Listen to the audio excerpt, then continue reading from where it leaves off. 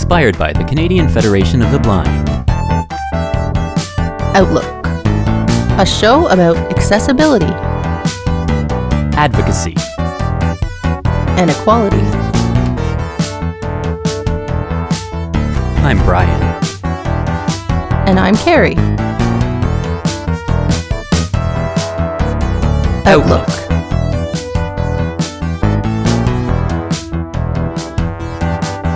On Radio Western. Good morning and welcome to another episode of Outlook. Good morning. Another Monday morning. Here we are. Yeah, it feels kind of strange because it's been, we had 1 week off and then there were 2 interviews recently, so it's been about a month since it's just been you and I on the show, and it feels good for a change, but it also feels kind of empty. It's empty. Weird. Plus, we're still recording separately for the most part. And yeah, not always.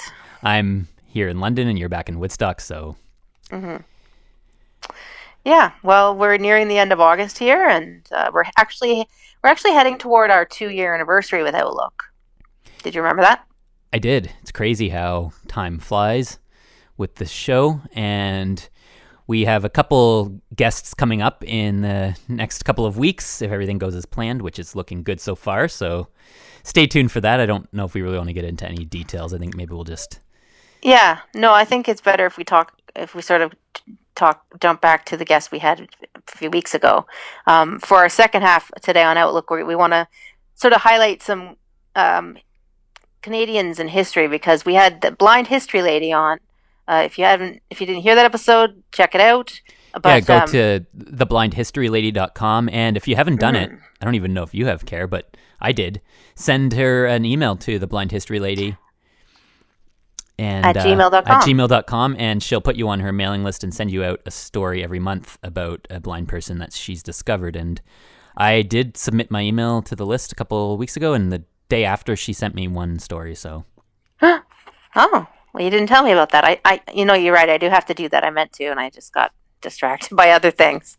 Yeah. What are those other things? I wonder. Either way, look up the Blind History Lady. She's really interesting, and she's also on our previous episode, which, big announcement. I was going to do a drum roll or something, but I don't really. Yeah, we need a drum roll. I have my chair here. Oh, boy. That was lame, but we are now... Is this better? We are now on Spotify and Apple Podcasts.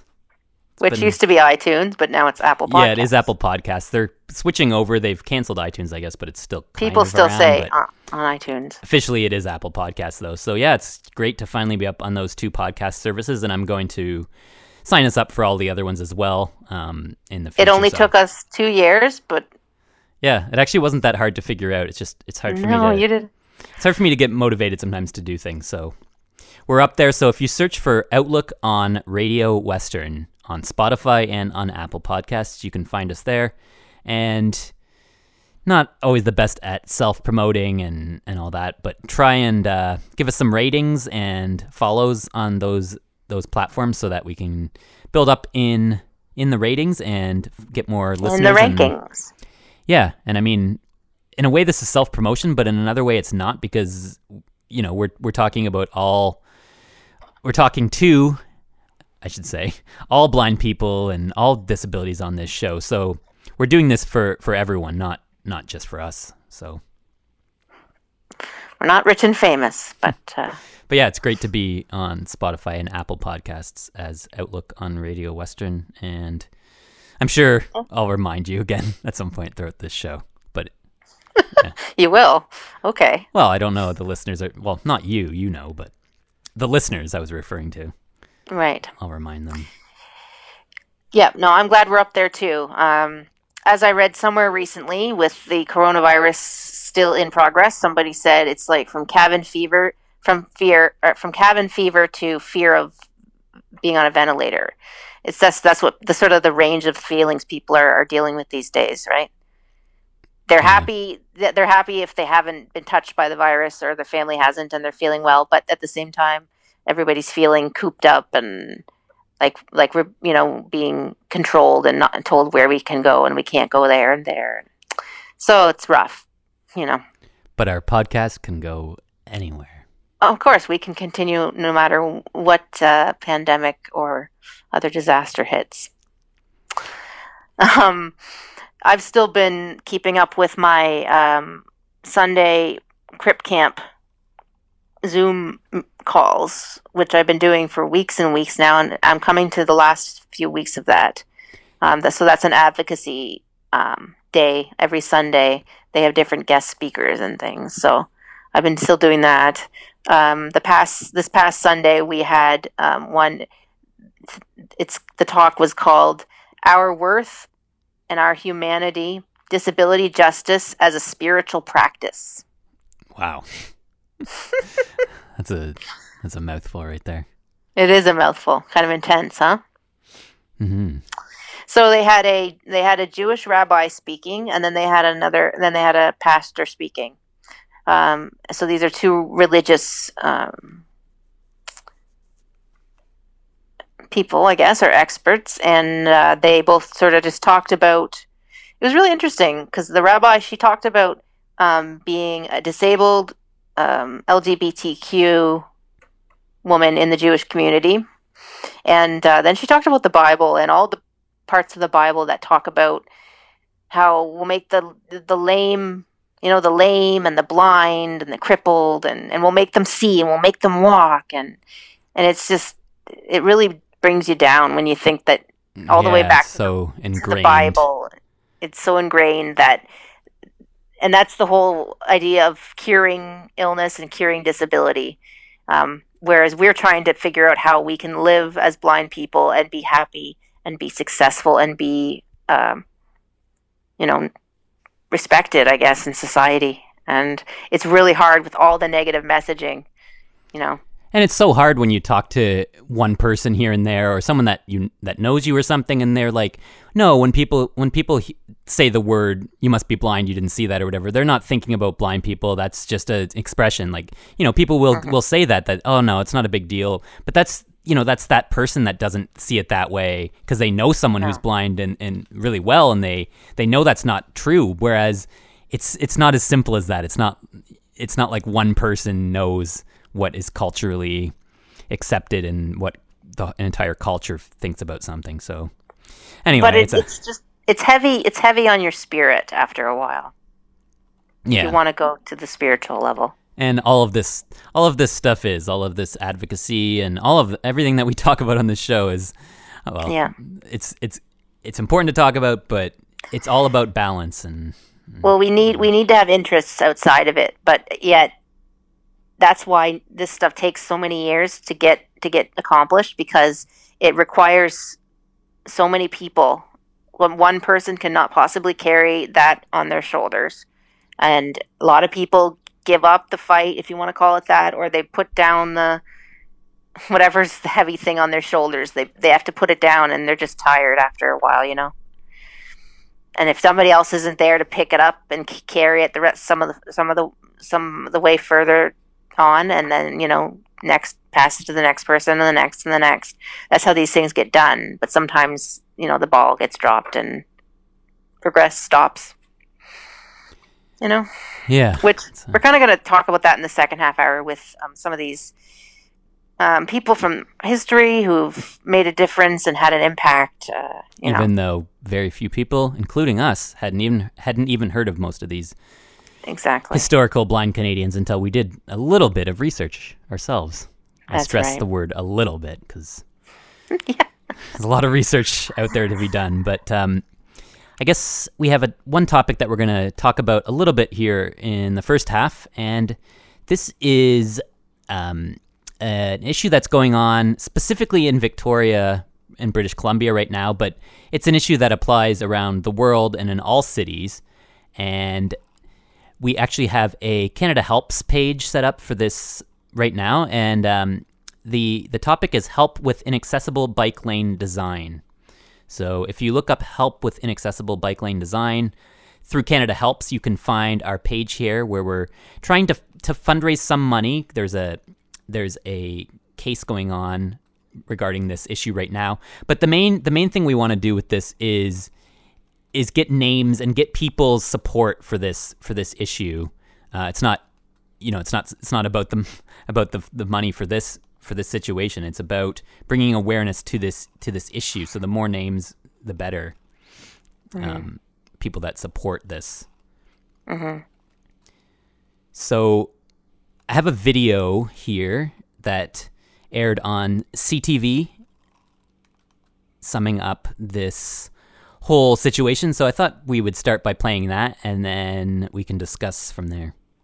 Sounds good. Plea from Victoria's blind community about the city's new bike lanes. They say crossing them could be a matter of life and death. The group has even gone so far as to launch a human rights complaint.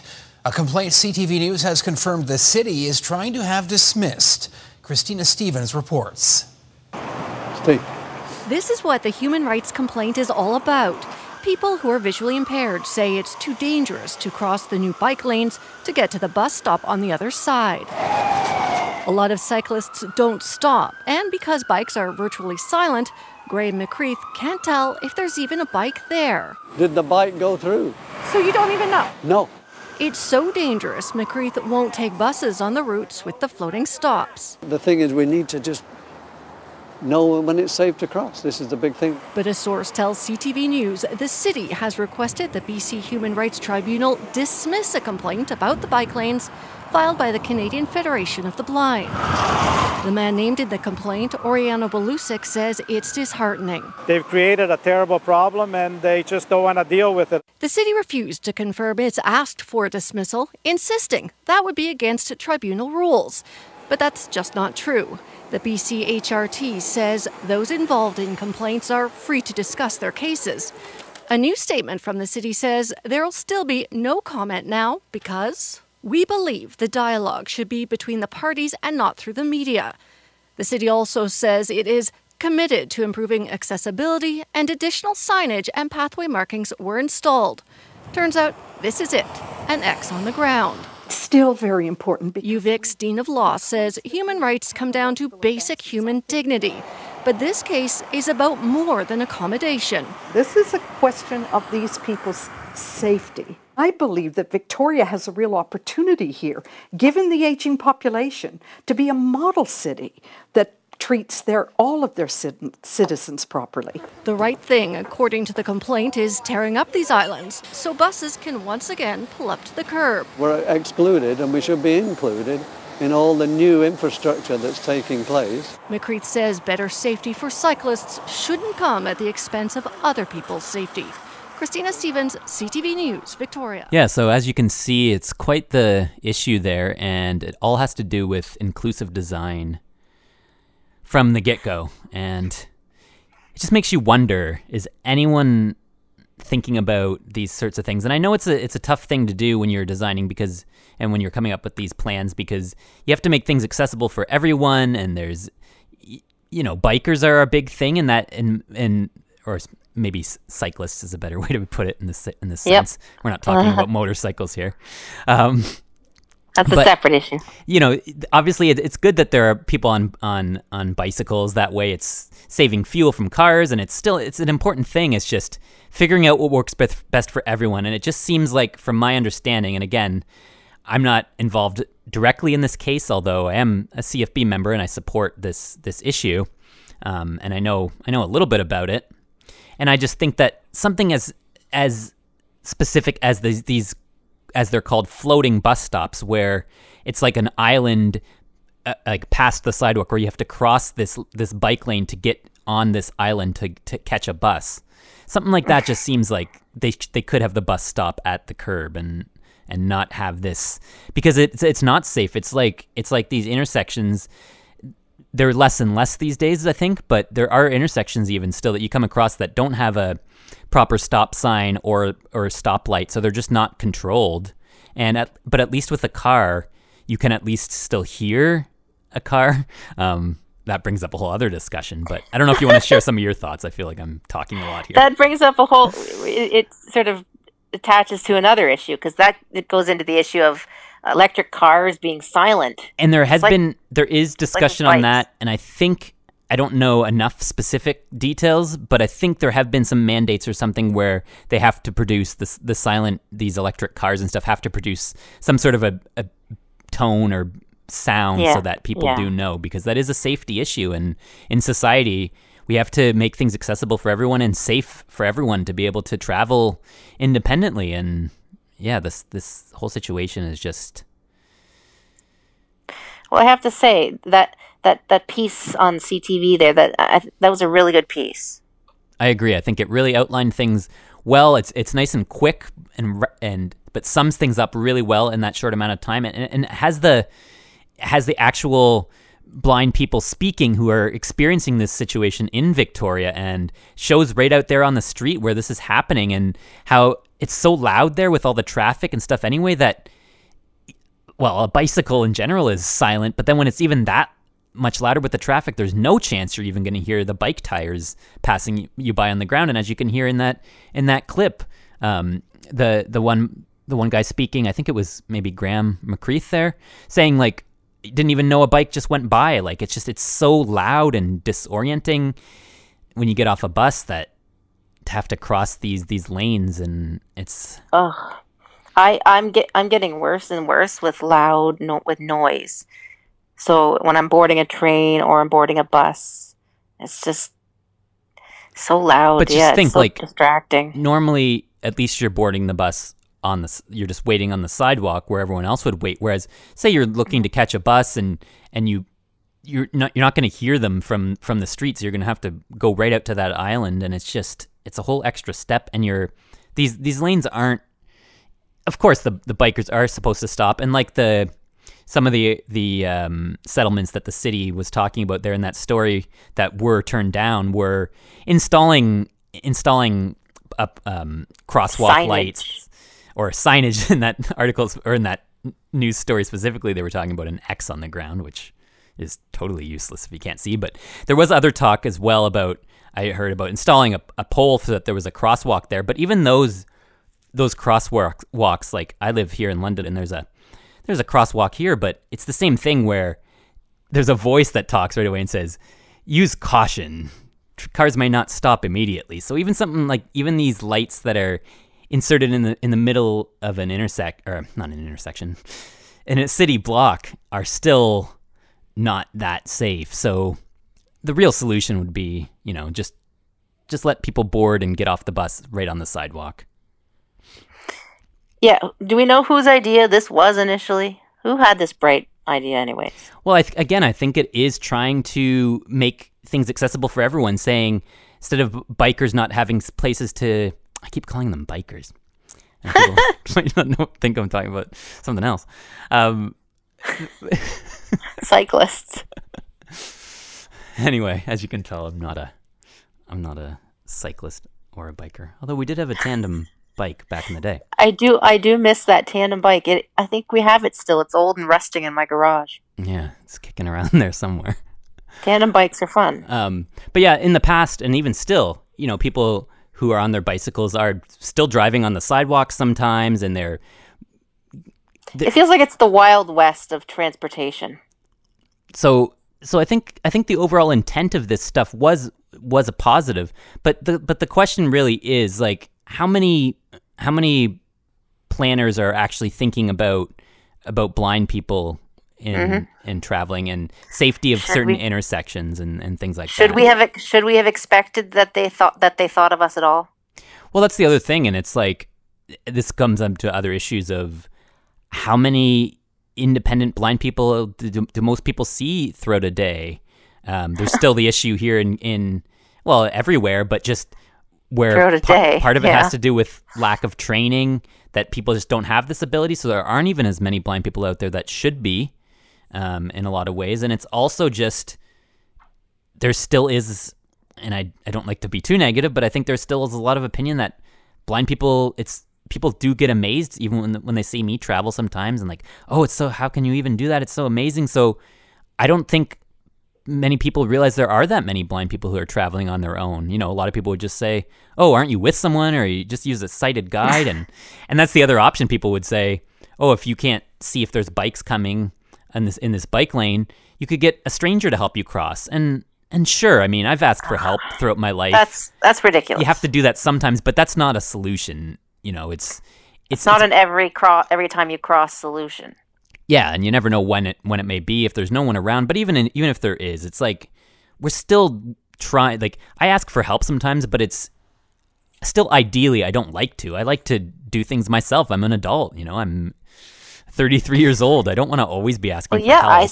I suppose when you're on the bus and wanting to get off, you could ask the bus driver, "Can you make sure there's no bikes coming, please?" But when that's obviously not going to work unless you have a communication with the bus drivers, right? But then we're depending on these bus drivers for one more thing that we shouldn't have to.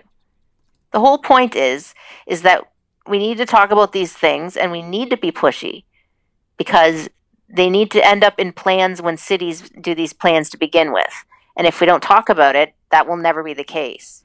At this point, we're fighting to get it done after the fact, which is a pain. But in my opinion, and what that piece shows is that the city of Victoria is just being totally unreasonable. Well, it's like for them, it's, you know, it's already all been installed, and they're just to them, it's like we had this all sorted out. We thought we had everything covered, and now this is coming about, and we don't want to have to deal with this. But at the same time, by dealing with these types of things in a case situation in the court and everything, this costs the city a lot of money that they could avoid if they would, you know, make things accessible from the get-go. So it's just it's a really tricky discussion, but it needs to be had. They're fighting this, and they shouldn't. Yeah, and I wanted to tie that a little bit into London here. And again, I don't know enough about it. To be honest, I haven't really been traveling around that much lately. You don't hang out downtown London too often? And that's not because I'm blind, because I lived in Toronto for 5 years and travel all the time, all by myself, independently. It's because of COVID, and my immune system is lowered with my kidney disease, and then just other things have come up that I haven't really been out that much. But from my awareness, I believe that these bike lanes do exist in London too, where the bus stop is in the middle of an intersection. I vaguely remember I think it was like just a little over a year ago when I was working briefly at the Grand Theatre, and I think I got off the bus downtown, and I believe this was right around when these bike lanes and floating bus stops were put in, and I got off the bus, and normally when you get off the bus, you assume you're on the sidewalk, so you turn whichever direction you're going. In my case, I was going the same direction as the bus, so I got off, turned right to follow along with the bus. The bus drove off, and I kept walking for a minute, and then I think I might have found grass or some sort of obstacle, and I was like, wait, I'm not even on the sidewalk. So I would have been on this bike lane, which I had no idea existed, or I would have been on the island that was separating the bike lane from or it's so confusing, and I'd have to be there in person to see it. But essentially, I wasn't back on the sidewalk yet. I was still on this floating island where the bus stop was. So someone at that point, as I mentioned earlier, someone helped me to the sidewalk. But to get off the bus and not even be aware of this, you know, it's... Yep. It's a... Yeah, so the point of it is... it's like we're talking about with mobility training, with a white cane, for instance. You can learn by learning specific routes. Oh, I need to learn how to get to the bank, and you're taught how to get to the bank with an instructor. The other hand, you're taught discovering things on your own, because in life things come up sometimes, and you're not always going to have somebody there, and you have to be able to figure things out for yourself with your cane and your ears and your wits and your feet, right? Yeah, and that's the thing. You had no idea this was a design at all where you were, and so you stepped off the bus and you were not expecting it, right? Well, that's the thing is, at first I didn't notice, because right when I got off, it still felt like a sidewalk, and I turned and I started walking. But after a few seconds, then I did notice, there's grass here, or what the heck am I? But part of that too is that I have had, in that situation, I wasn't totally stuck. I realized something wasn't right, and I stopped. for a minute and thought, and then someone asked if I needed help and all that, and I made it. But at the same point, I have done a lot of traveling with what they call structural discovery, which is where you're not just taught one route from point A to point B and that's it. You're taught to be able to problem solve if you do get turned around, and so that in the future you don't always need instruction to learn every single new route. You can just do it by all of the skills that you've already learned to be able to navigate in unfamiliar areas and stuff like that. So in this situation, that played in as a good thing that I had those skills, but at the same time, it's just not safe to have these, as they're called, floating bus stops in the middle of the street. And I know an issue, I'm not sure if it's as big of an issue here in London, where I think the bus stops here are generally quite close to the intersection. So at least you're crossing near an intersection. Whereas I know in Victoria they were saying a lot of these bus stops are quite a few feet back from the intersection, like not quite halfway in the block, but quite a bit further back. So they're not even near the intersection where cars would be slowing down often to stop for the light or something. So it just makes it even more That's why risky. all that traffic rushing by in the background in that piece. Yeah, because it's not as close. It's not right at the intersection where the light would be red sometimes and some of the cars would be stopped. Wow. So yeah, no, people. So the point is, we're trying to get some awareness around this issue, and people it feels like it's being ignored, and that's just how we're perceiving it, I suppose. But if you want to know why this matters and why we care, we want to just be considered like with everyone else, and we want to be safe, and that's what these guys are asking for. And it doesn't seem like too much to me. I'm not running a city. What do I know? But it just seems like they're not going to come out looking very good in this whole thing, as the piece shows.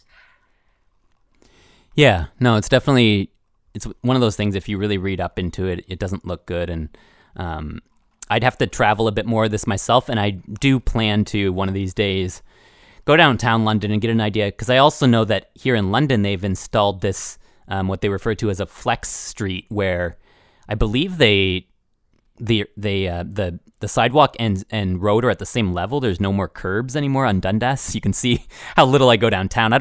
I also don't go downtown a ton because I live a bit further away from there, and I don't know, I'm not the young person I used to be where I was always going out and stuff. Getting old. But one of these days I will make it back down there, because it is overwhelming when you see that this is happening all around the world in other cities. And yes, and that's the problem. That's why we want to make so much noise about it. We're trying to get it so it doesn't even occur in other cities, but it feels like it's going to happen no matter what we do. Absolutely. So again, we're looking for any support we can get on this. Go to the Canada Helps page. It's called Help with Inaccessible Bike Lane Design. And we'll be sure to share that again on, I think we already have shared it, but we'll share that again on our Facebook page, facebook.com. There's a bunch of on Radio Western. There's a bunch of news articles in there with the audio piece from CTV that explain the situation. It's gotten some media coverage, and the city obviously doesn't want the media to talk about it. But the point of it is we really need to be talking about this stuff in the media, and all of these issues and all of this stuff needs awareness, and people need to just be, I had a bit of a brain freeze. People have to be aware that it's happening, and it needs to be talked about. But we're actually coming up now on our halfway point. So I guess we'll take a little breather here, a little break, and we will be right back with more Outlook.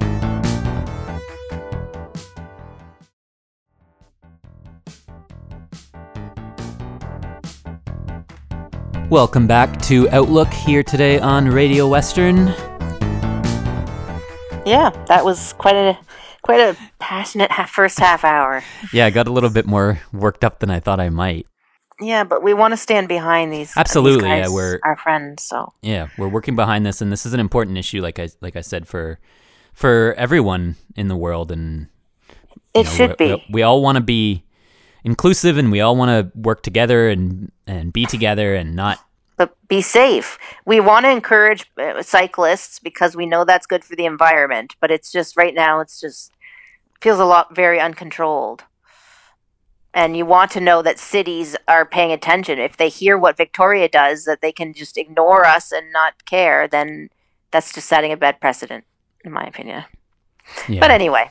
Yeah, so again, there is a Canada Helps page, which is great just to raise awareness and get your name on the list of people supporting this major issue. We currently have 18 people supporting, but we're hoping to get many more than that. This isn't going anywhere for quite a while, so we will be talking about it on future shows.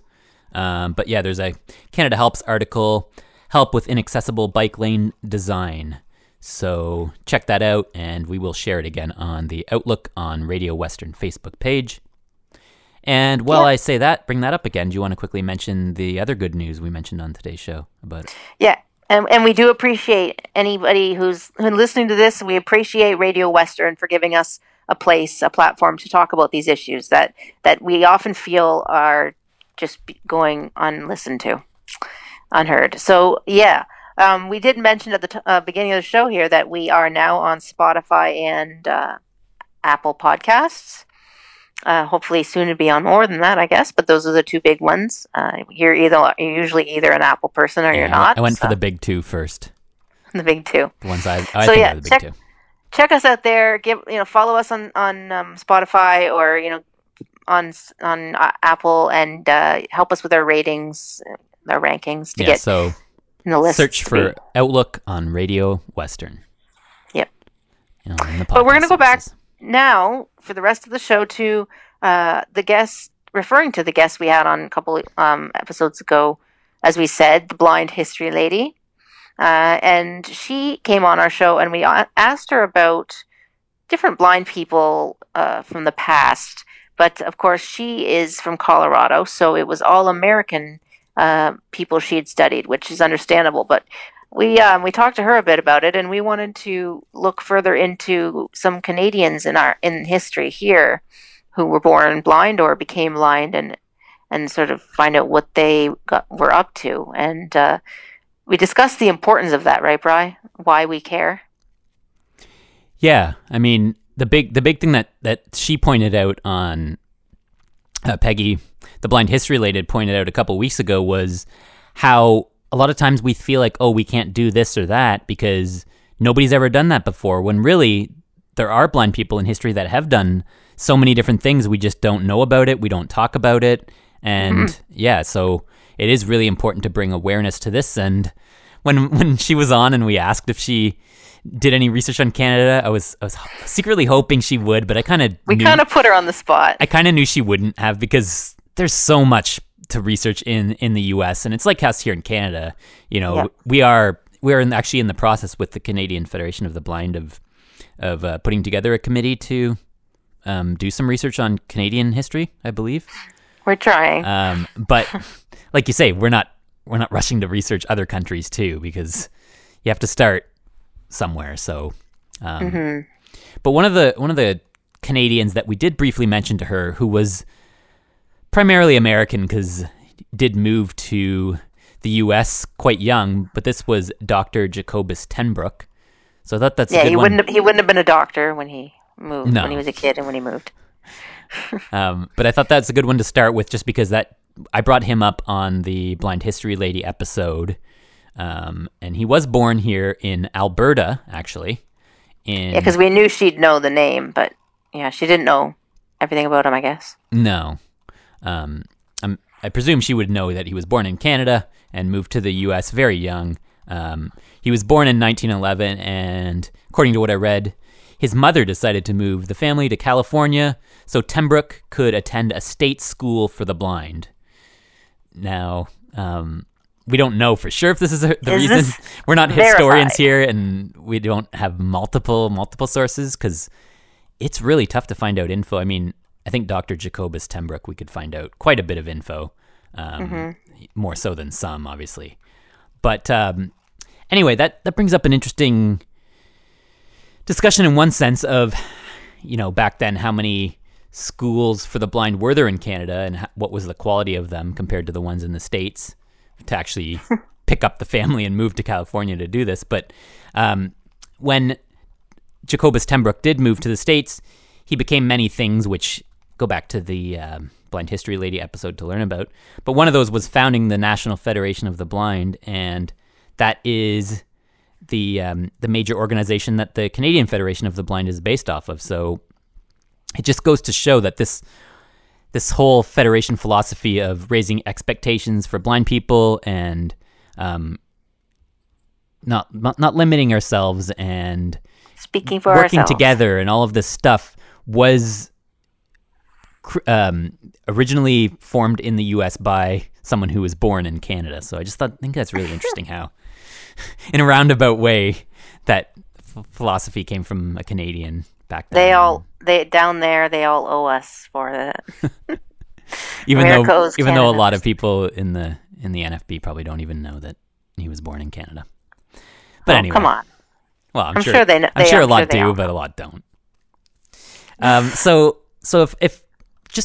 if you would ask any person who's a blind Canadian you know of, yeah, what would be the first answer that would come to people's mind, if any answer? I think it would depend on the generation, but probably. But for the most part, who do you think of? Famous blind Canadian.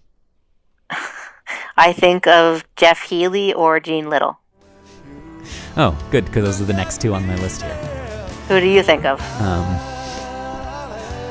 I would have probably just said Jeff Healey, but I don't know. Even him, I don't think about that much. I mean, he's good. There's nothing wrong. He's not like my favorite to listen to, but he was a really good, like, amazing guitar player from what I've heard. But an interesting thing, for example, is I play guitar as well, and I play flat on my lap. And the reason I did that is I was really young when I started playing. I kind of picked it up. The guitar was around the house, and I could never see anyone doing it. So I just picked it up that way and played it that way. Now, it turns out that Jeff Healey also plays that way. So oftentimes, growing up and still to this day, when someone sees me play guitar, they say, "Oh, you're just like Jeff Healey, and you must love Jeff Healey," and all of these assumptions that you're blind, you must love the other blind musician. And like I said, he was an amazing guitarist, and I don't deny that and everything. But they probably think you play like him, so he must be your hero. So you're playing like him because you revere him. Yeah, and I mean the other thing is, when I started playing as a kid, I didn't even know about Jeff Healey. I mean, maybe I'd heard of him at the time, but I definitely didn't know. Just barely, yeah. I definitely didn't know how he had played guitar. And there are also other blind people that I know of that play the guitar not flat on their lap. So it's not just because you're blind you have to play it that way. Okay, so other blind people you know who play guitar don't play it that way. Correct. They play like most people do. Yes. Oh, okay. I didn't think to ask any of them. Nope. It's not like everyone plays that same way. Not we're all blind, we all do things the same way. Oh, okay. That's how I thought that works. No, but think about it. Isn't that fascinating, listeners? Brian was so little and he couldn't see other people playing guitar, so he didn't know that's how that there's a way to play it. And so he ended up with it just flat on his lap. And I think that's a very interesting thing when you just stop and think about it. What it is, when I started learning the violin, I wanted to have that excuse. But then I really figured I should probably learn how to actually play it the proper way. But like you, okay, when I had more vision, maybe I could see someone play violin, but I don't recall. So I have no actual image in my mind of how a violin player holds their violin. Yeah, and I mean, if I hadn't just done it on my own and I went to a teacher a bit later in life, I probably would have learned the other way. It's just if you had just started lessons with a teacher, they would have taught you the proper way that everyone else does it. And there's even other people. I mean, this isn't specific, like not exactly the same as flat on the lap, but there are people who play instruments not the quote unquote correct way or the taught way. Some people still have their own sort of methods for things, and it still works for them. So. Yeah, who knows? I guess if it works for them. But that's fascinating. I can't even picture how you play. So if anybody wants to understand how this is, if you're trying to picture it, I don't know how many listeners are Jeff Healey fans. I mean, I assume he's well known in Canada, but maybe people haven't heard of him. But if you Google him and look up a YouTube video or something to see how he plays, although you might be able to find Brian online too, who knows? Yeah, I think I'm up there somewhere. We're going to be a part of history, our own history one day. Yes. So as we've determined, Jeff Healey is the big one. You mentioned Jean Little. I knew of her, but I don't hear about her as much as I'd say Jeff Healey throughout my life. No. I mean, obviously I play guitar, so I'd hear more about Jeff Healey, but I still think in general, people probably didn't hear about her as much. I mean, I don't know. She was really popular though, too, so. Again, it's hard to say it depends on what circles you hang out it's in. Very specific, but, if you don't read books, then you probably haven't heard of her.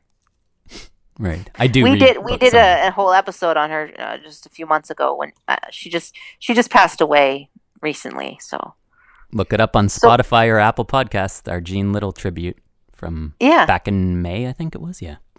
Yeah. She died in April. Speaking of May, have you heard of someone named Mae Brown? No. Well, here's a little history lesson for you, Carrie. She was Canadian. She was born in 1935 and passed away in 1973, which is unfortunate. That's a very short life. And again, I don't know much about these other people because we just learned about them recently researching when we were putting together the show about the blind history lady. We wanted to have some Canadians as well, but I think in the future there's going to be in Canada there's going to be the blind history man, and it'll be you. Why me? Because you're going to fall in love with this whole process and you're going to want to become what Peggy is. Maybe. It is interesting in itself, but history is also tough for me because it's gone. It's done. It's in the past. All right, enough. Let's get back to Mae Brown here. She did some very important stuff. So, from what I read here, she was the second deafblind woman and the first deafblind Canadian to earn a university degree in history and psychology. So here we had to repeat that for a while, didn't we? Yeah, I know, to figure out it's the second this and the first that. But it is nice to touch on some deafblind people in this list as well. Mm-hmm. A topic that we haven't touched on too much here on Outlook, and like any of these disabilities, like for me, blindness, obviously I know a lot about, but deaf people I really don't know enough about. So it's good to learn a little bit more about these people and Mae Brown in particular. Yeah, I mean, when we talk about we talk about these different things. I think recently we've done quite a bit on intersectionality, and that also is in the disability world. Some people only have one disability, and some people have multiple disabilities. So deafblind is obviously, I mean, when you think of historical figures who are blind, you think of Helen Keller, who's American, but who is deafblind, right? So that's the only deafblind person you think about. But in Canada, we didn't know about these people. So that's pretty amazing, though, because from this source anyway, it says she was the second deafblind person to earn a university degree. So the first one was Helen Keller? Is that what we... Again, I don't know totally sure. I don't know how you verify that. Yeah, but that's what that tells me. Right, that's what you... Because I know Helen Keller graduated, so I assume that's what they're saying. I don't know why they didn't just come out and mention Helen Keller as the first, just to be clear, just to clarify, but... Yeah.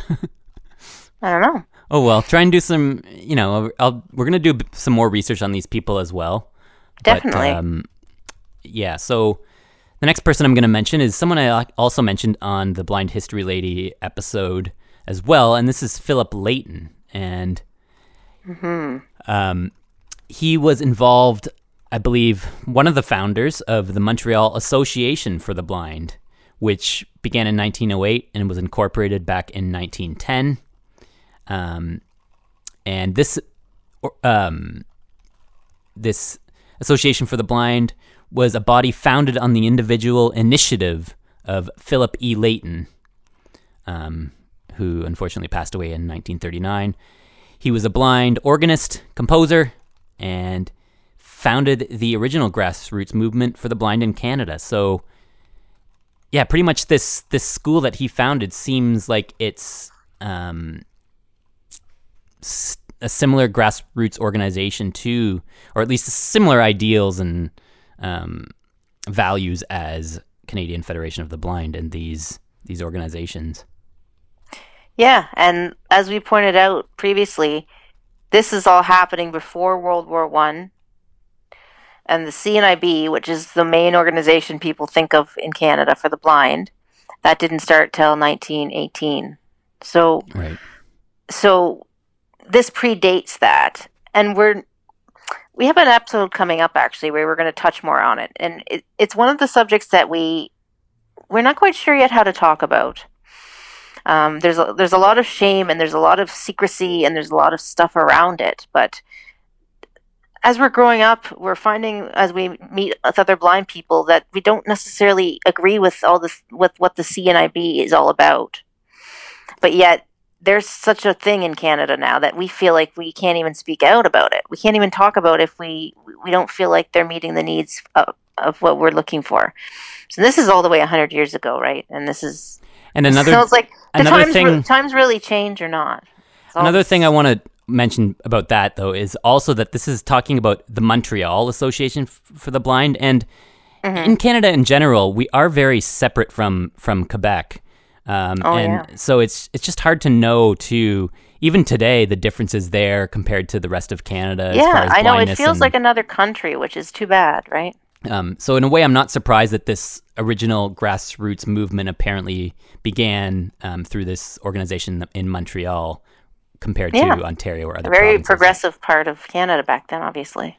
But we still have a few more names, so let's move along here. Well, his name is obviously famous. He's a well-known one. I mean, no,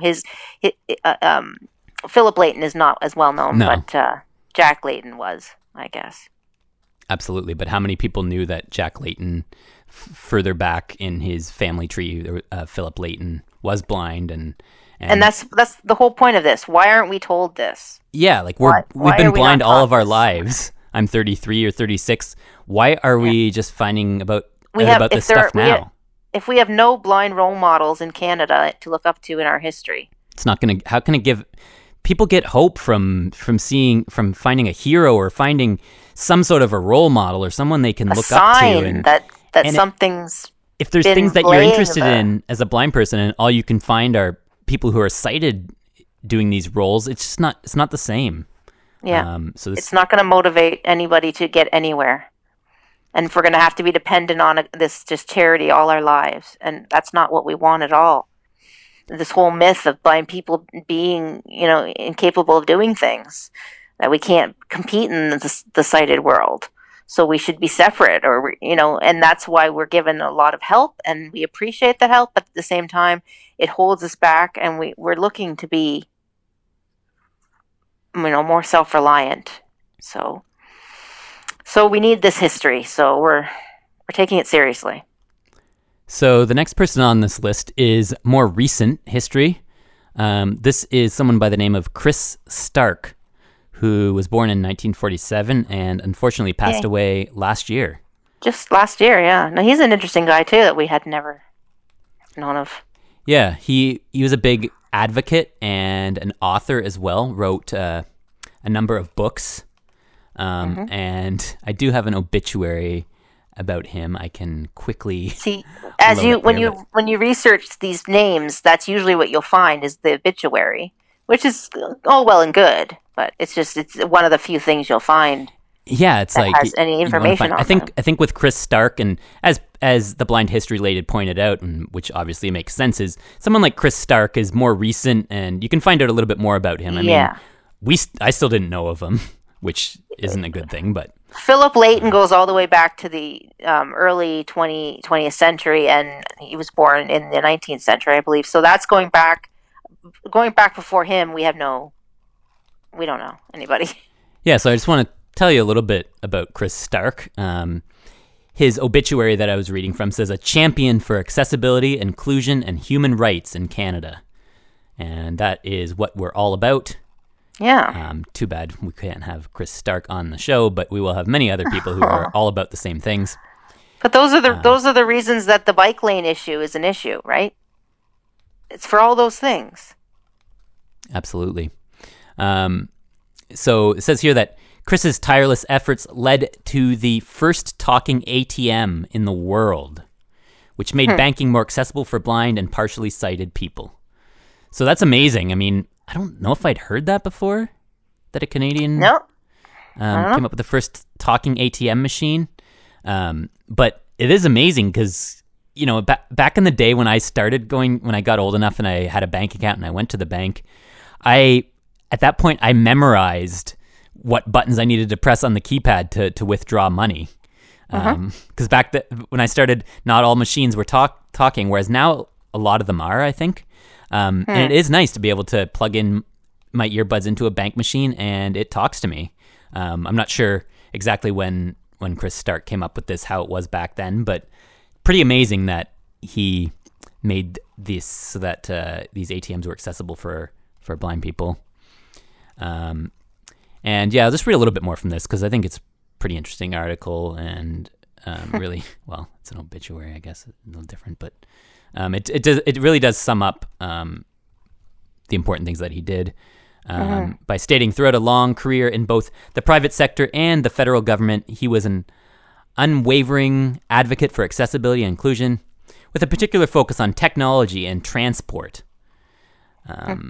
Yeah, so one quote, bank machines. One quote that he said here was, "As long as you can see it, I have a right to know about it."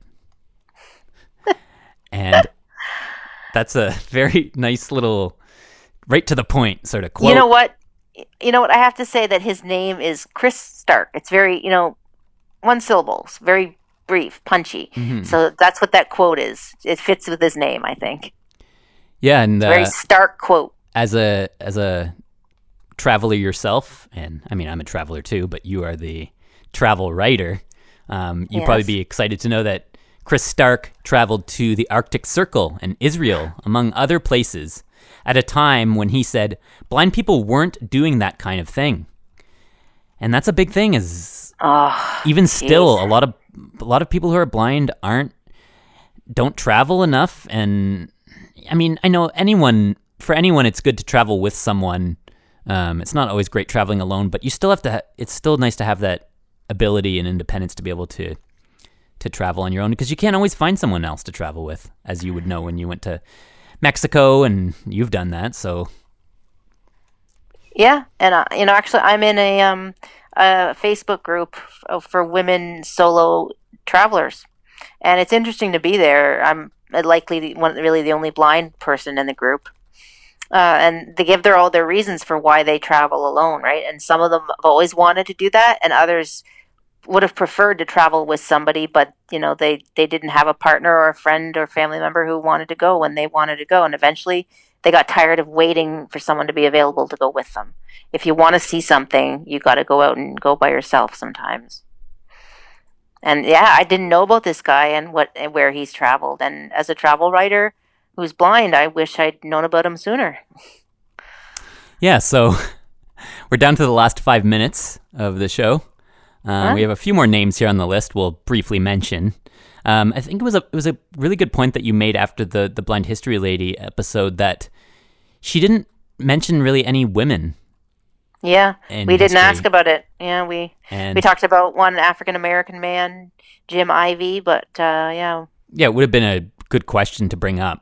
Specifically to give us some examples, but at least we've had a few today with Jean Little and Mae Brown, and someone else here on this list, Jane Polson. Yeah, this is interesting too. This is an interesting one. Again, a bit more recent history, but she was born in 1952 and also unfortunately passed away young in 2001. She was a blind doctor. Has a book called "The Doctor Will Not See You Now."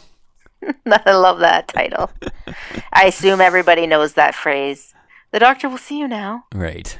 From the receptionist you get when you're at the doctor's office. And that's a nice twist on that. Playing a nice little funny twist on that. So actually, I searched that book just earlier on Apple Books, and it did not come up. Do you know how annoyed I am these days when I type in a book there and nothing comes up? Yeah. I just assume that Apple Books has everything, and when I want to find a certain book and I put it in and it's not coming up, I can't believe Apple doesn't have this book. And in this case, I would really like to read this book. Well, I'll do some research, see if I can find it anywhere. Yeah, find it for me somewhere. But please. yeah, I don't have too many other details on her at the moment, but we did research a bunch. She ran her own private practice. Yeah. And she was into a lot of, I think, palliative care, sort of end of life sort of stuff. So she was good at helping people in that sort of phase of their lives. Obviously, the end of their lives. And do we remember where she was living? Was she in Quebec as well? I can't remember. No, I don't think so. This is our question with the blind history lady, how she doesn't get all these people and their stories mixed up and the details in her head. But yeah, it's fascinating how she as she said, if you come across something, make note of it, because sometimes we found a quote from somebody and then we couldn't find it again. So we're learning how to be historians here. Yeah, and I think we also think that Jane Polson was the first practicing blind doctor in Canada, but we can't verify that for sure. Well, there was a man there was a man in the 40s who had a practice, Oh, but I okay. think he went blind maybe even later than she did. She had diabetes, I believe, right? And she lost her sight when she was in medical school. So I have a friend in medical school, and I'm going to tell her about this lady because I assume she hasn't heard of her. Not likely. Because blind people can't be doctors. Yeah, Well, if they really want to, they can. yeah, if you really want to, I mean, yeah, a lot of this stuff is just knowledge and knowing and you can find alternate ways to do practically anything in this world. Even back in history, when they didn't have all the technology we have today, they made it work somehow. Absolutely. And they did make it work, and the fact is that we don't know they did because we're not told. So we assume there was nobody there. All right, well, I think that's about it for today. We're wrapping things up here. A couple more names on this list we won't be able to get to. Charles Allen Crane and Carrie Wadman. Hey, there was someone with my name. Unfortunately, it wasn't a woman, though. No. My spelling is more like a man's. But anyway, we'll maybe do another episode about this in the future when we find out more about these people. Yeah, we're going to keep researching and keep learning about our history. And Definitely. thanks again for listening. You can find us on Spotify and Apple Podcasts. Just search for Outlook on Radio Western. And we'll be back next week with a surprise guest. Surprise! Find us on Twitter at OutlookCFB and on Facebook, facebook.com/Outlook on Radio Western.